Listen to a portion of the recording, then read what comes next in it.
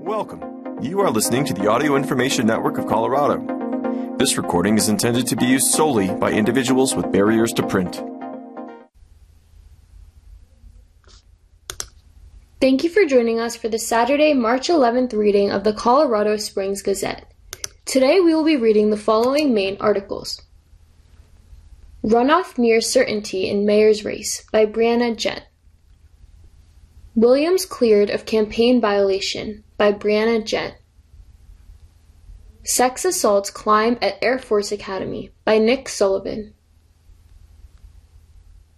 Daylight Saving Time starts Sunday. See DMV's tips for Monday's drowsy drivers by Abby Sukup. And following up with miscellaneous articles.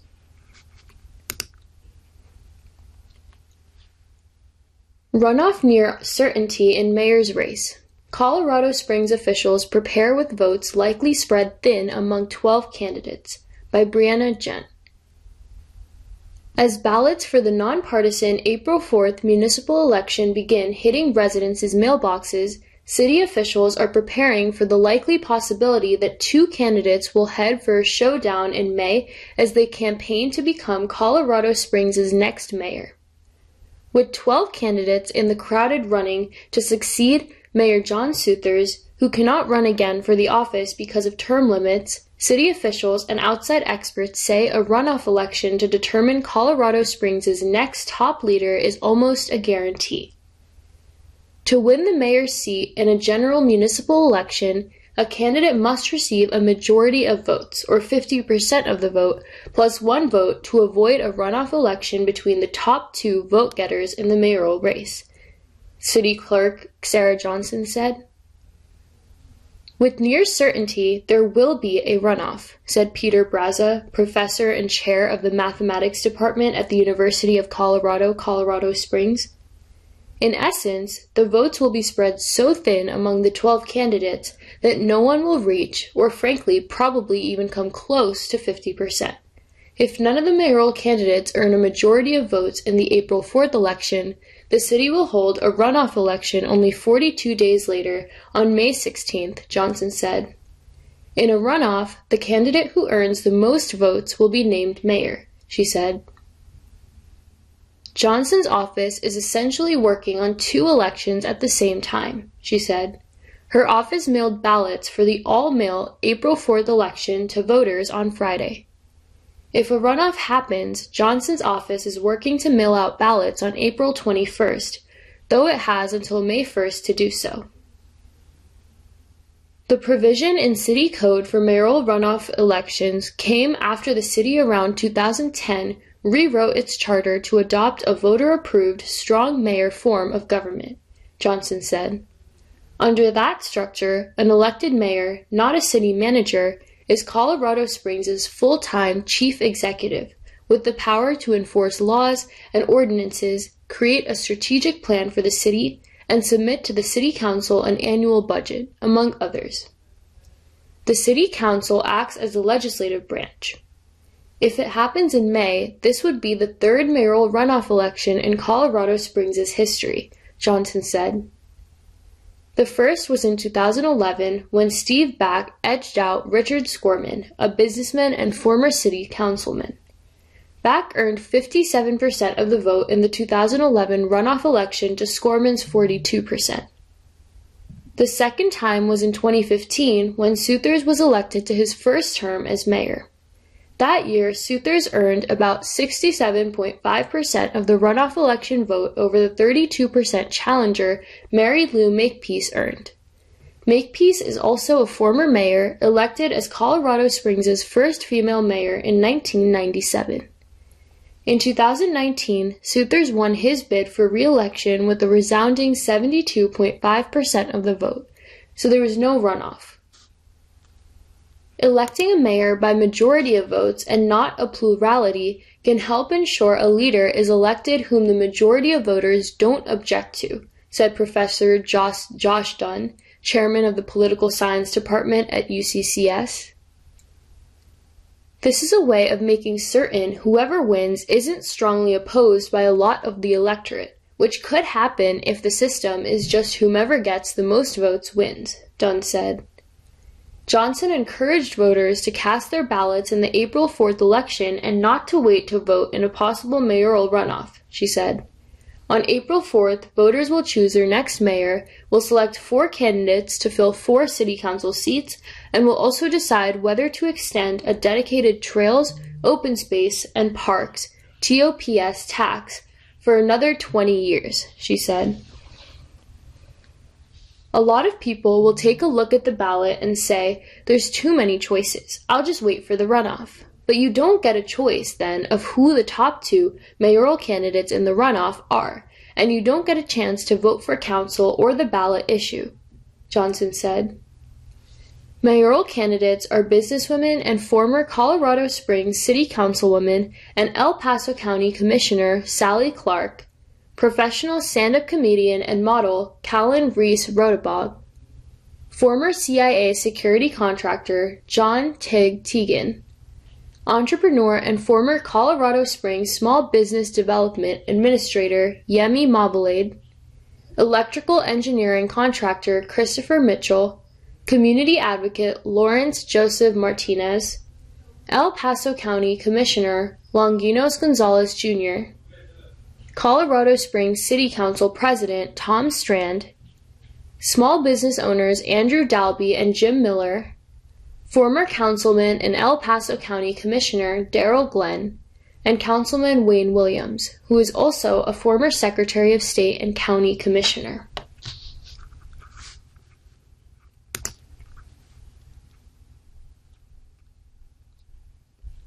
Williams cleared of campaign violation. Group that complained says city ruling marred by conflict, by Brianna Gent.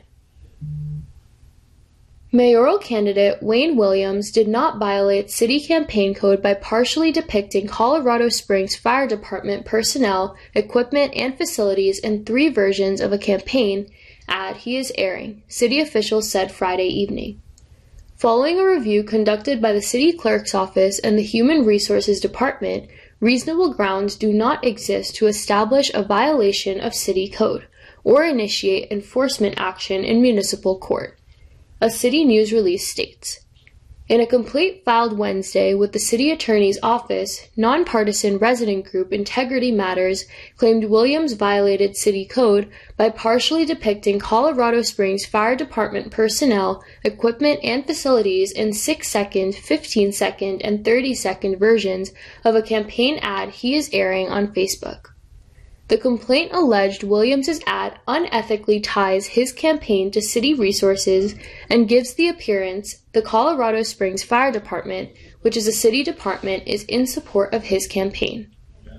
The group said it believed Williams violated a section of city code prohibiting the use of city resources to support or oppose, directly or indirectly, a person running for office, the retention of a person who is the subject of a recall election or an election issue. The city on Friday disagreed. The review found that no city resources were used to film the equipment, personnel, buildings, or logos of the Colorado Springs Fire Department contained in the advertisement, the release said. Williams said Friday the city's decision vindicates claims he made this week that the ad did not violate city code. I appreciate the quick and thorough review of the allegations. As I said, my campaign contacted the fire department and followed the instructions we were given. I'm glad to have the opportunity now to focus on the issues of the campaign and my support for public safety, transportation and infrastructure, and economic vitality, he said. Williams said he was also gratified by the support of the Professional Firefighters Association, IAFF Local 5, but that is absolutely in their independent capacity. Integrity Matters President John Pitchford said Friday evening he believed the city employees conducting the investigation ruled for Williams out of fear of retaliation. These people are afraid to go up against Wayne Williams because they're afraid he's going to be their next employer, Pitchford said. Williams said the claim was without merit. Concerned about a possible conflict of interest, Integrity Matters on Friday morning called for an independent investigation into their complaint. City Attorney Wynetta Macy's office oversaw the investigation conducted by City Clerk Sarah Johnson and the Human Resources Department, and Macy and Johnson report to Mayor John Suthers, who has endorsed Williams in his run for mayor. The group also called on the Colorado Secretary of State and Attorney General to assist in the matter. Neither the city attorney's nor the city clerk's offices immediately responded to the Gazette's request for more information, including whether the city would honor the group's request.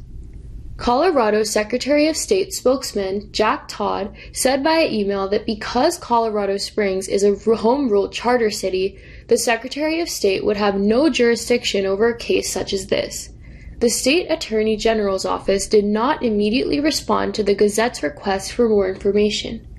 Pitchford said Friday that Integrity Matters should continue demanding an independent investigation into their complaint. He questioned why Williams was allowed to depict city fire personnel and facilities while another mayoral candidate's similar request was denied. This discrepancy between two outcomes, both are running for mayor, one gets special privilege while the other gets denied. Of course, it needs to be investigated. Sally Clark also is running an ad that partially depicts fire trucks, firefighting department, and a firehouse, though no logos are clearly visible. She said this week she used stock footage and photos, including one depicting fire equipment from a South Carolina town, after she reached out to the Colorado Springs Fire Department, which told her she could not film in front of the Fire Museum at 375 Printers Parkway. In a February 7th email to Clark, obtained by the Gazette, the fire department's Deputy Chief of Support Services, Steve Dubé, referred to the same section of City Code regarding use of city resources to campaign. A monument sign for the Fire Museum is partially depicted in all three versions of Williams's ad. In a statement he gave to investigators, Williams' campaign manager Ryan Lynch said the team went out of their way to contact the fire department to make sure that we were in bounds. Lynch also said he had an attorney review the ad before it aired. All of our shots were from the street area and rights of way, Lynch told investigators. Fire department spokesman Captain Mike Smaldino told investigators he denied the request from the Williamses' campaign to film indoors at the Fire Museum, but told them they could only film in areas that could be accessed by the public and from the public view. Integrity Matters group members said this week they believe the areas Williams' team assessed to film footage were on the fire department training center grounds owned by the city.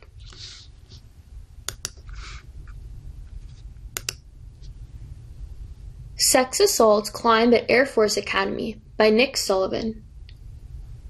The Department of Defense will investigate the Air Force Academy's 11 training programs after another increase in unwanted sexual contact, according to an annual report released by the Department of Defense on Friday. The increase follows a year-long trend across all three military service academies. The Air Force Academy said its sexual assault prevention and response programs are undergoing a redesign to address the issue. More than 1 in 5 women and an estimated 4.3% of men in the Air Force Academy experienced unwanted sexual contact, according to the 2021-2022 report on sexual harassment and violence at the military service academies. There is nothing that erodes trust and tears down teams faster than sexual harassment and violence. As warfighters, this impacts the mission and our readiness. We need a culture reset, Lieutenant General Richard Clark, Air Force Academy Superintendent, said in a news release. Addressing sexual harassment is Clark's top priority, he said. Last fall, the Air Force Academy began a holistic sexual assault prevention and response redesign in which it conducted 77 interviews, collected feedback, and analyzed data from Academy programs. In January, a team of cadets, permanent party members, alumni, and response team members worked with subject matter experts to identify what works in its training and culture. Participants identified 44 ideas that are being evaluated. The redesign of sexual assault programming will focus on cadet culture, command and community, and framework systems and policies. The Air Force Academy will develop an implementation plan in the coming months. Courses begin in basic training and continue through graduation, and are incorporated into military training, academic training, and athletics. Clark said in a letter to cadets, "Despite these efforts, it's clear from the SH&V report that we are falling short. I want you to hear it from me. This trend is unacceptable." Congress requires the Defense Department to annually assess the success of its sexual harassment and assault policies and trainings. Estimated rates of sexual harassment and unwanted sexual contact increased across the military service academies in the latest report.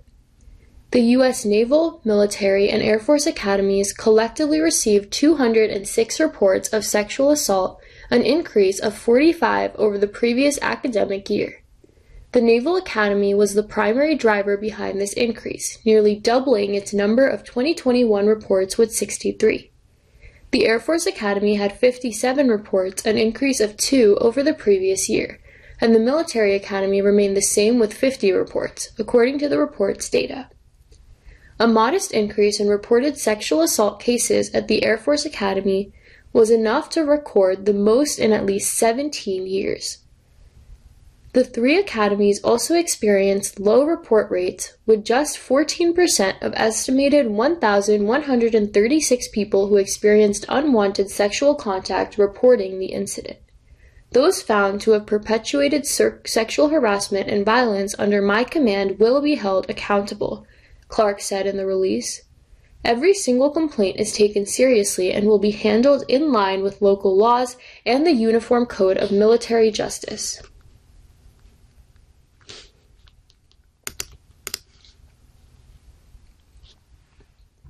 Daylight saving time starts Sunday. See DMV's tips for Monday's drowsy drivers by Abby Sukup. Daylight saving time begins 2 a.m. Sunday, which means it's time to set our clocks forward an hour to welcome longer days as the warm season progresses, and unfortunately lose an hour of precious sleep. Springing ahead means you might wake up feeling more tired than usual. During this time, the Colorado Department of Motor Vehicles is reminding the public to rest up before the Monday morning commute. According to a 2020 study by the University of Colorado Boulder, fatal car crashes that year spiked by 6% during the work week of the spring time change, resulting in an additional 28 deaths a year. Colorado DMV has offered warning signs to stay safe. Notice if you're finding it hard to focus on the road, frequent blinking, or heavy eyelids, starting to daydream and having disconnected thoughts, having trouble remembering the last few miles driven, missing an exit or ignoring traffic signs, finding it hard to keep your head up or nodding off, drifting from your lane, tailgating, or hitting a shoulder rumble strip, feeling restless and irritable or becoming aggravated by common annoyances such as sitting in traffic. According to the National Sleep Foundation, if you find yourself running on 6 hours of sleep or less, your chances of falling asleep at the wheel triple. The foundation also said drivers under 25, shift workers, or individuals working long hours, commercial drivers, and business travelers fall into the category of being at risk for sleep-deprived driving. Additionally, the DMV recommends planning trips ahead and driving with a friend during long road trips to help monitor for signs of drowsy driving. The department said if you find yourself feeling fatigued at the wheel, pull over and get some rest before continuing.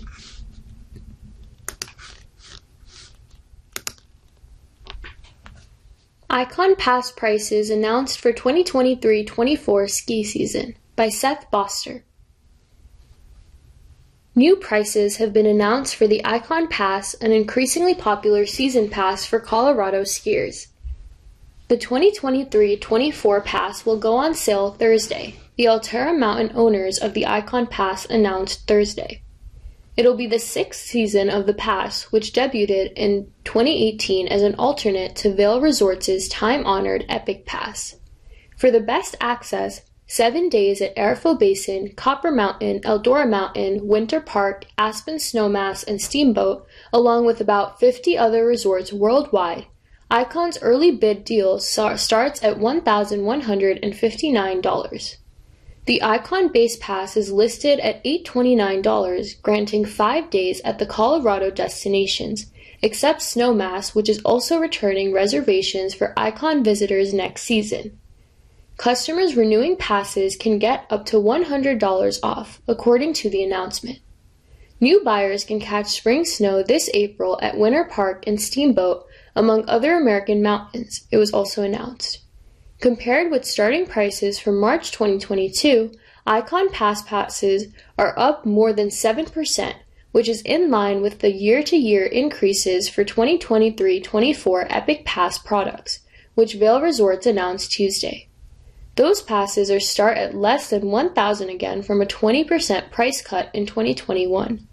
Another Icon option is the $259 Session Pass, which offers a range of 2, 3, and 4 days at 39 ski areas, including A-Basin, Copper Mountain, Winter Park, Eldora, and Steamboat. For more information on pricing and benefits, go to iconpass.com.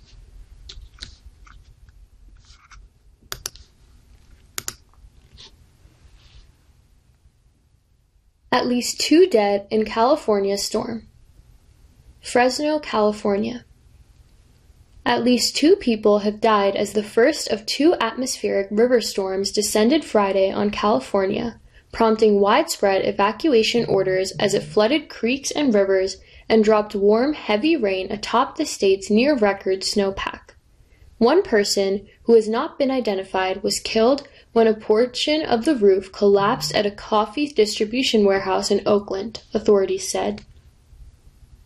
He was a worker at the facility where at least one other employee was injured in the collapse. The California Governor's Office of Emergency Services did not confirm details of the second death.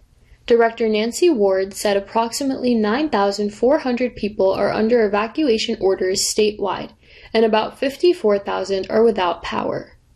The Office of Emergency Services has readied high-water vehicles, search and rescue teams, fire resources, and other emergency operations to respond to areas most vulnerable to flooding and overtopped rivers, Ward said. President Joe Biden approved an emergency declaration request from Governor Gavin Newsom, authorizing the Department of Homeland Security and Federal Emergency Management Agency to support state and local responses to the storm. Newsom proclaimed a state of emergency in 34 counties, activating the National Guard and other state agencies to respond to storm-related emergencies. California is deploying every tool we have to protect communities from the relentless and deadly storms battering our state, Newsom said.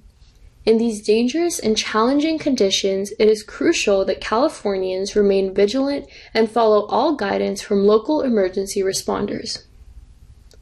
By Friday, the Pineapple Express storm, which is gathering warm, subtropical moisture from Hawaii, has made landfall in several communities as it carved a path from the central coast toward the southern Sierra. This is an unrivaled, unparalleled weather event not experienced in several decades, Chris Matarokia, Science and Operations Officer with the National Weather Service in Hanford, said during a briefing in Fresno. There will be high water in areas that are usually not impacted, so everyone needs to be ready. Combined with snowmelt, the Kings River, along with the smaller streams like Mill Creek, will be pushed to limits which are unimaginable.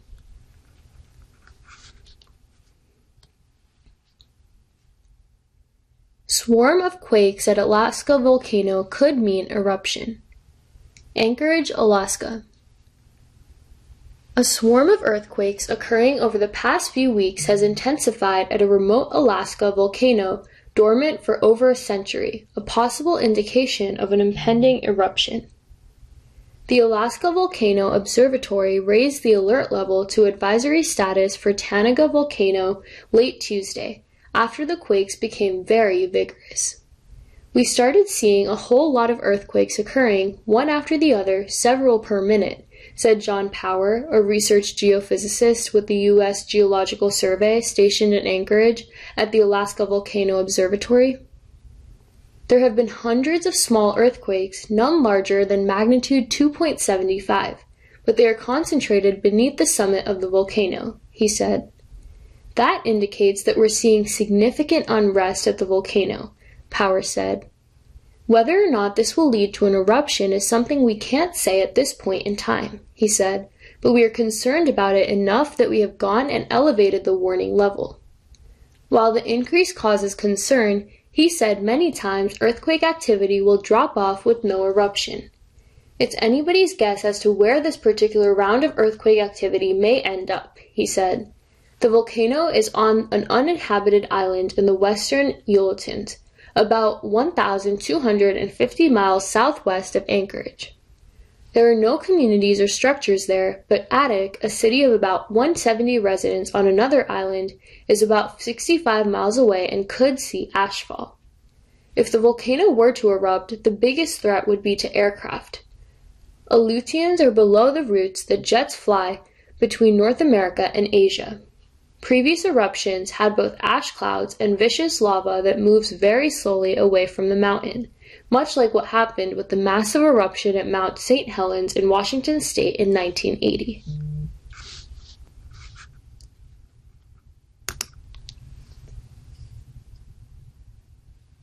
Silicon Valley Bank seized by FDIC as depositors pull cash, by Ken Sweet. Santa Clara, California.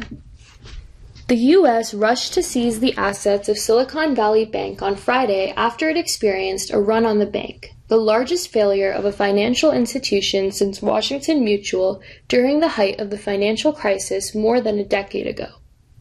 Silicon Valley, the nation's 16th largest bank, failed after depositors, mostly technology workers and venture capital-backed companies, hurried to withdraw money this week as anxiety over the bank's balance sheet spread. Silicon Valley was heavily exposed to the tech industry, and there is a little chance of contagion in the banking sector similar to the chaos in the months leading up to the Great Recession more than a decade ago. The biggest banks, those most likely to cause a systemic economic issue, have a healthy balance sheets and plenty of capital. In 2007, the biggest financial crisis since the Great Depression rippled across the globe after mortgage-backed securities tied to ill-advised housing loans rippled from the U.S. to Asia and Europe. The panic on Wall Street led to the collapse of the storied Lehman Brothers, founded in 1847. Because major banks had extensive exposure to one another, it led to a cascading disruption throughout the global financial system, putting millions out of work. However, there has been unease in the banking sector all week, and the collapse of Silicon Valley pushed shares of almost all financial institutions lower Friday, shares that had already tumbled by double digits since Monday. Silicon Valley Bank's failure arrived with incredible speed, with some industry analysts on Friday suggesting it was a good company and still likely a wise investment. Silicon Valley Bank executives were trying to raise capital early Friday and find additional investors. However, trading in the bank shares was halted before the opening bell due to extreme volatility. Shortly before noon Eastern, the Federal Deposit Insurance Corporation moved to shutter the bank. Notably, the FDIC did not wait until the close of business to seize the bank, as is typical in an orderly wind-down of a financial institution. The FDIC could not immediately find a buyer for the bank's assets, signaling how fast depositors had cashed out. The bank's remaining uninsured deposits will now be locked up in receivership. The bank had $209 billion in total assets at the time of failure, the FDIC said. It was unclear how much of its deposits were above the $250,000 insurance limit at the moment, but previous regulatory reports showed that much of Silicon Valley Bank's deposits exceeded that limit. The FDIC said Friday that deposits below the $250,000 limit would be available Monday morning. Silicon Valley Bank still appeared stable this year, but on Thursday it announced plans to raise up to $1.75 billion in order to strengthen its capital position. That sent investors scurrying and shares plunged 60%. They rocketed lower again Friday before the open of the Nasdaq where it is traded. As its name implied, Silicon Valley Bank was a major financial conduit between the technology sector, its founders, and startups, as well as its workers. Hundreds of companies held their operating capital with the bank, and it was seen as good business sense to develop a relationship with Silicon Valley Bank if a founder wanted to find new investors or go public. We saw building a relationship with Silicon Valley Bank as a logical step, given their reach, said Ashley Turner, CEO of PharmerBox, a company that delivers food as medicine to Medicaid and Medicare recipients. While Turner has money in other banks and can make payroll, she said a good portion of her business's profits are now locked up with the bank. But Silicon Valley's connections to the tech sector became a liability rapidly. Technology stocks have been hit hard in the past 18 months after a growth surge during the pandemic, and layoffs have spread throughout the industry.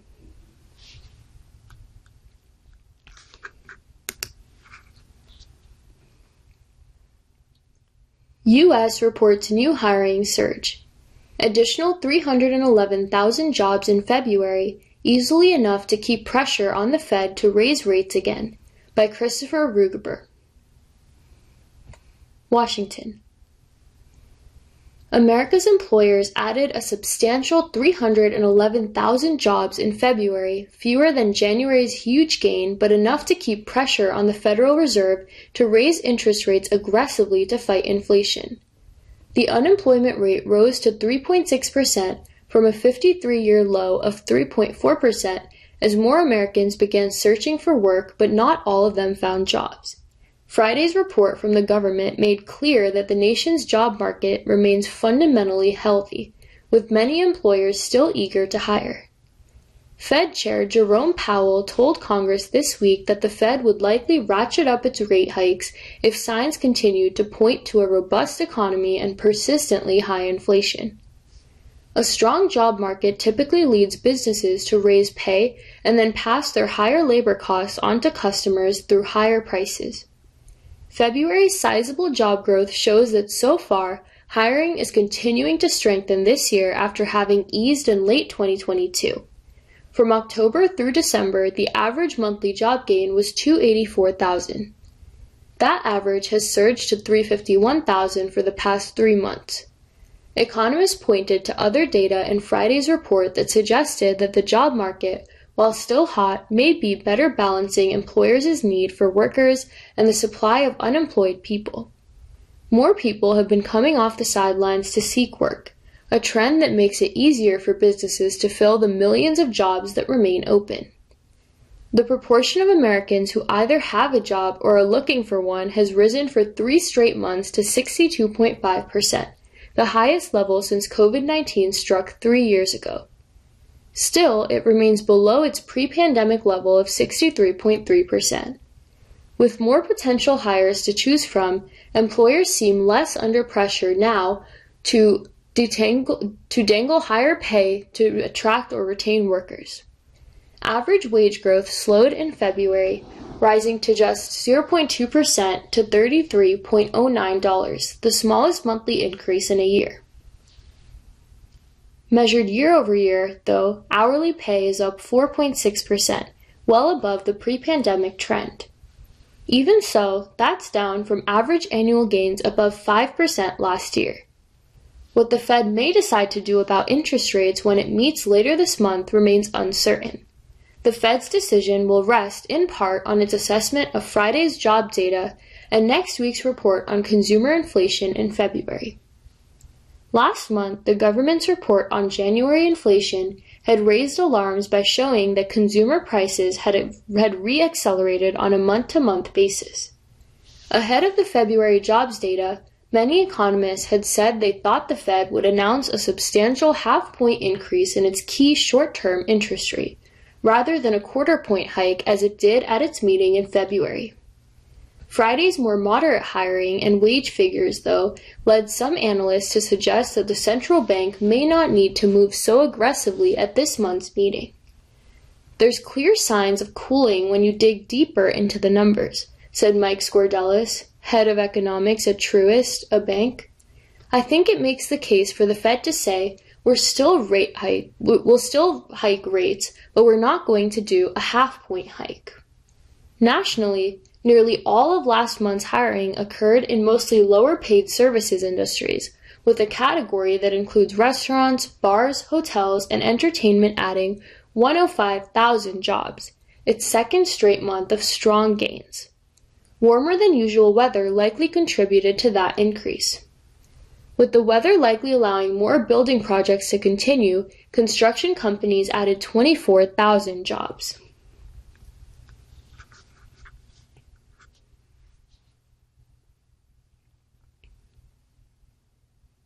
Google antitrust case can proceed. Judge Nix's request to move hearings, by Matthew Barakat. Falls Church, Virginia. A judge has rejected a request from Google to transfer a federal antitrust lawsuit against it from Virginia to New York. The ruling Friday from U.S. District Judge Leonie Brinkema in Alexandria, Virginia, is a victory for the Justice Department and several states, including Virginia, that sued Google earlier this year and wanted to keep the case in the Commonwealth. The lawsuit alleges that Google holds a virtual monopoly in online advertising that works to the detriment of consumers. The complaint alleged that Google corrupted legitimate competition in the ad tech industry by engaging in a systematic campaign to seize control of the wide swath of high-tech tools used by publishers, advertisers, and brokers to facilitate digital advertising. Google said that similar lawsuits, including one filed by the Texas Attorney General, have been consolidated to a single case that's now being heard in New York. Google's lawyers said consolidating the Virginia case as well would improve judicial efficiency and reduce the risk that courts would produce conflicting rulings. Justice Department lawyers, though, argued that the case should remain in Virginia. They said that federal antitrust cases are exempt from the law that encourages consolidation of similar lawsuits filed in multiple jurisdictions. They also argued that their lawsuit would be bogged down if it were bunched in with all the consolidated cases.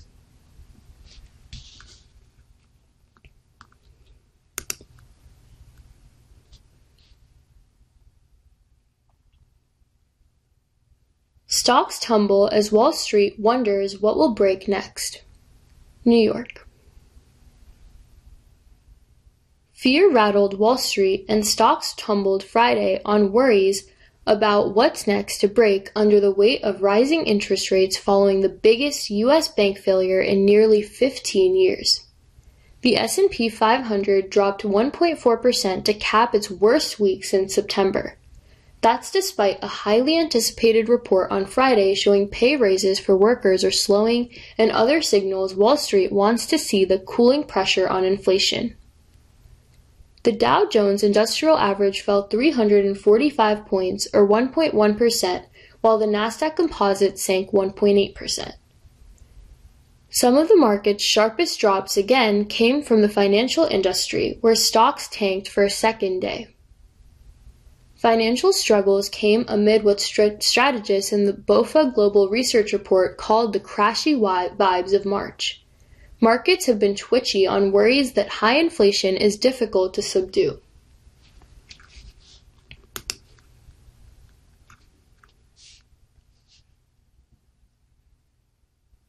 Moderna slated to hire around 2,000 people. Moderna said Friday it was planning to hire about 2,000 employees globally by year's end and set up new offices on the West Coast, as it aims to scale up development of new products amid declining COVID vaccine sales. The COVID vaccine maker said it will open new offices in California and Seattle, adding that its genomics unit will expand to South San Francisco.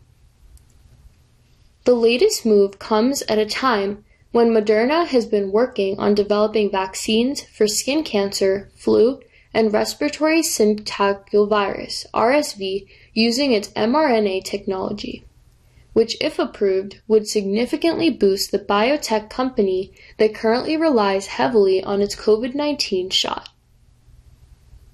The firm had about 3,900 full-time employees as of December 31st, according to a regulatory filing.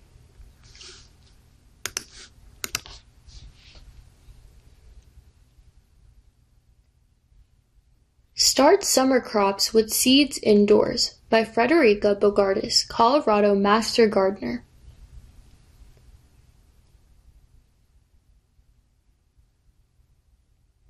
If you find yourself dreaming of flowers and fresh vegetables during this time of the year, then you are a gardener. While it is a bit early to start planting outside, you can get a head start and a gardening fix by starting some summer crops indoors. Seed starting is a very scalable project. While you might long for a greenhouse, a waterproof table next to a bright window, or a few lights can offer you the opportunity to start a few seeds indoors. A middle ground might be a utility shelf unit with some lights mounted above each shelf. Newly germinated seedlings need about 12 hours a day of direct light. You can use incandescent grow lights, LEDs, or fluorescent bulbs. You will need soilless seed starting medium and some small containers. Plant plug trays work well, but there are lots of other options. The idea is to germinate the seed in small containers and then, once true leaves and roots emerge, transplant to larger containers. Moisture levels are critical to success. Using vented covers can be very helpful. Some seeds need to be in warm soil to germinate, and heat mats are helpful for them. Room temperature should be 60 to 70 degrees. The most important step is to read the instructions on the back of the seed packet. The packet will tell you what conditions the seed requires to germinate and how soon to plant the seeds indoors. In our region, the third week in May is a good bet for our last frost date. Timing seed planting is quite important. Starting too early and plants may outgrow containers before the weather permits transplant into the garden. Start too late and plants may not be ready for transplant. Annual flowers are fun to start indoors. Marigolds, zinnias, and calendula are among many that are easy to start.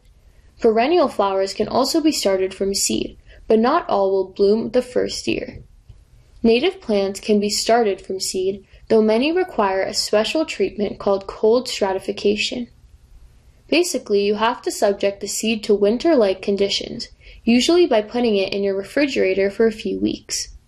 There is a method called winter sowing, which uses milk jugs outside the cold to accomplish the stratification and then germination of seeds that require the treatment. Tomatoes and basil probably top the list of vegetables and herbs gardeners like to start indoors. Pay attention to days to maturity for tomatoes, that is, days from transplant to harvest. Because we suffer late spring and early fall frosts, varieties that are longer than 85 days might offer a very short harvest window.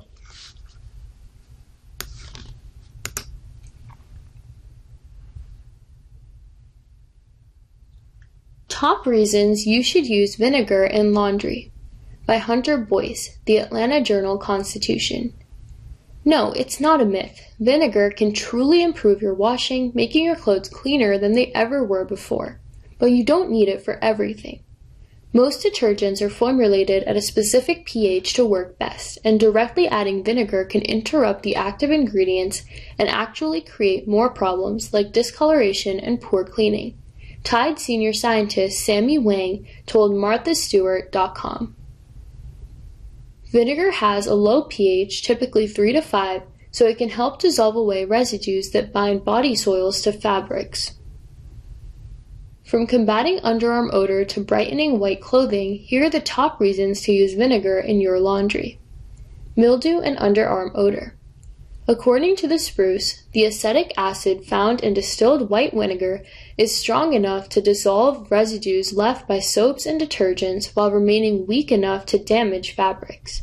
Adding half a cup of vinegar to the final rinse cycle of your laundry will lead to brighter, clearer colors. The vinegar also acts as a whitener for stained white socks, dirty dishcloths, and delicates. To remove underarm odor from clothes, keep a spray bottle full of undiluted white vinegar on hand. Spray the vinegar directly on the underarm fabric and let it rest for 10 minutes. Then toss the piece of clothing into the washing machine with the rest of your laundry. Hypoallergenic alternative. Washing your clothes with half a cup of distilled white vinegar instead of standard detergents is a great hypoallergenic alternative, Healthline reported. People with sensitive skin can sometimes be irritated by the harsh chemicals used in certain detergents. Utilizing vinegar in place of these more standard detergents can lead to less irritation while keeping your laundry clean. A great fabric softener. Vinegar can be a great fabric softener alternative, according to SF-Gate. To use vinegar as a fabric softener, pour half of a cup of distilled white vinegar into the detergent or fabric softener dispenser during the final rinse cycle. Adding a few drops of essential oils can give your clothes a wonderful fragrance as well.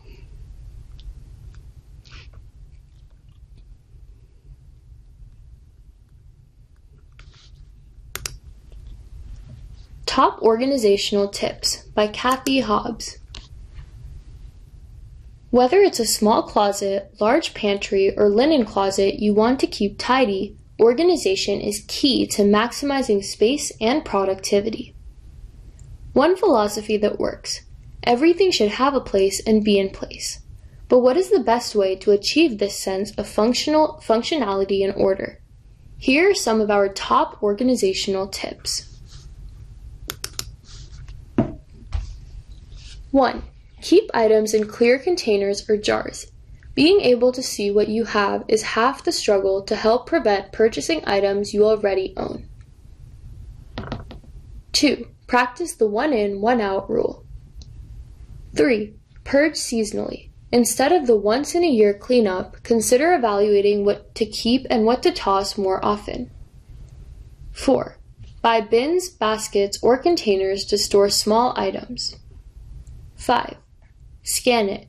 Gone are the days where boxes of documents or file cabinets full of paper are a necessity. 6. Just say no. Say no to items or inherited heirlooms you simply don't have space for or need for that will sit in a closet or attic and collect dust. 7. Take new items out of boxes. Boxes are bulky and take up a lot of space. 8. Go slim. Huggable hangers and collapsible items can help maximize space. 9.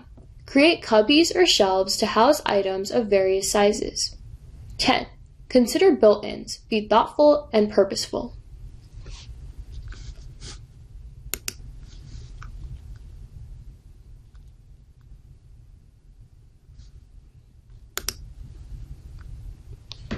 Obituaries and life tributes. Harry William Martin, April 9, 1934, March 5, 2023. The viewing for the service in Denver will be held on Monday, March 13, 2023 from 10 a.m. to 11 a.m. at Scott United Methodist Church, 2880 Garfield Street, Denver, Colorado, 80205, with the funeral service immediately following from 11 a.m. to 1 p.m. The interment will be held at Fort Logan National Cemetery, 4400 W. Kenyon Avenue, Denver, Colorado, 80236 at 2 p.m. In lieu of flowers, donations should be made to the American Cancer Society. You will forever remain in the hearts of your family. Our love will never fade.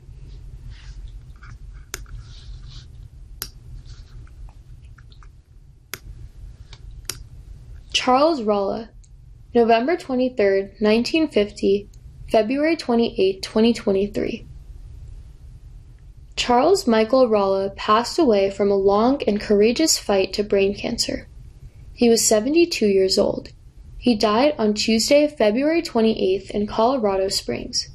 Mike, as he was known by friends and family, was born on November 23, 1950, in Muskogee, Oklahoma, to Frank and Regina Rolla.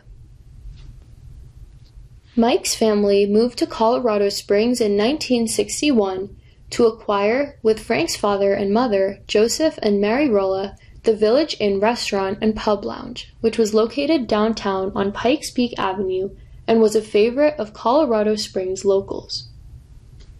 Mike attended grade school at Sacred Heart and high school at the Abbey in Canyon City, where he graduated in 1969. Mike went to Arizona State University, where he majored in anthropology. After graduating, he moved back to the Springs.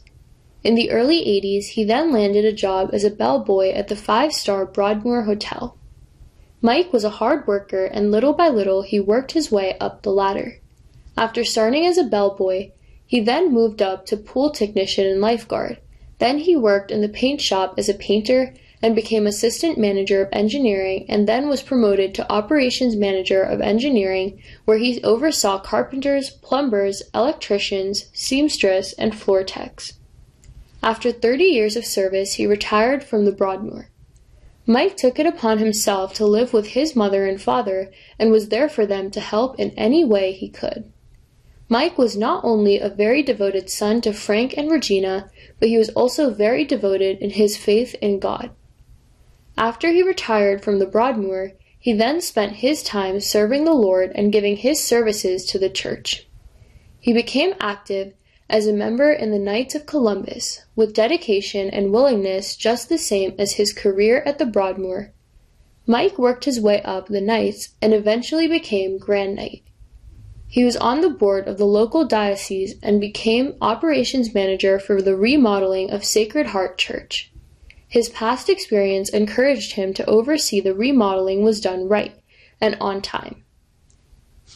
He took pride in what was accomplished, and on October 17, 2018, the church was awarded the Civil, Civic, Rehabilitation, and Restoration Award from the Historic Preservation Alliance of Colorado Springs. He had many interests. He loved to travel and enjoyed scuba diving and target shooting. He loved spending time with family. His favorite time of year was Christmas. Mike loved singing Christmas songs no matter what time of the year. Mike was a selfless man who loved to help and serve others. He attended daily Mass and Sunday Mass regularly, said the Rosary every day, and would fast. He is survived by 3 of his 4 brothers, Frank Rolla Jr., Pete Rolla, and Pat Rolla. Mike never had children of his own, but was loved and adored by his 4 nieces and 4 nephews, Kevin, Gina, Bridget, Francesca, Christian, Angelo, Peter, and Amy, and also by his 5 grandnieces, Gaby and Finley, Chloe May, Mia, and Charlotte. He was predeceased by his brother Joseph Rolla and sister Gina Mary Rolla. Mike's funeral will be at Sacred Heart Catholic Church on Tuesday, March 14th. Rosary at 9:30 a.m. and the funeral will then start at 10 a.m. Burial must be immediately after Mass, followed by a meal of compassion at Sacred Heart Catholic Church Parish Hall, following where there will be refreshments and memorabilia to enjoy while waiting. To all who knew Mike, this is a huge loss, but know he is at peace. So let us take after Mike and trust in God and love and cherish those around us.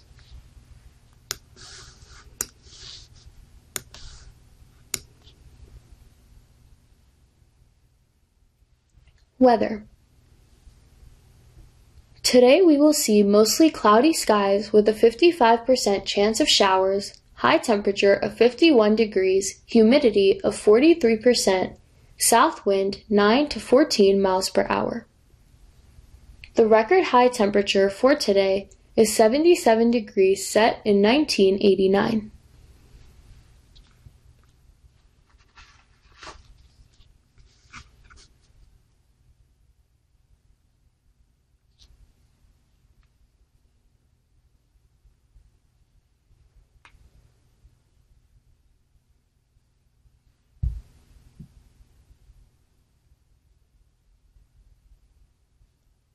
Thank you for joining us for the Colorado Springs Gazette. My name is Simran.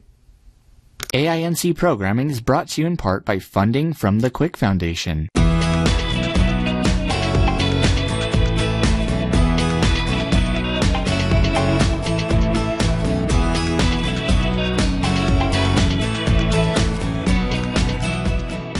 AINC presents your low vision resource of the day. the Center for People with Disabilities. This organization provides advocacy and training for people with disabilities. Learn more by visiting cpwd.org or calling 303-442-8662 or emailing info@cpwd.org. If you enjoyed this program, please register for our free services at www.aincolorado.org or by calling 303-786-7777. You're listening to the Audio Information Network of Colorado.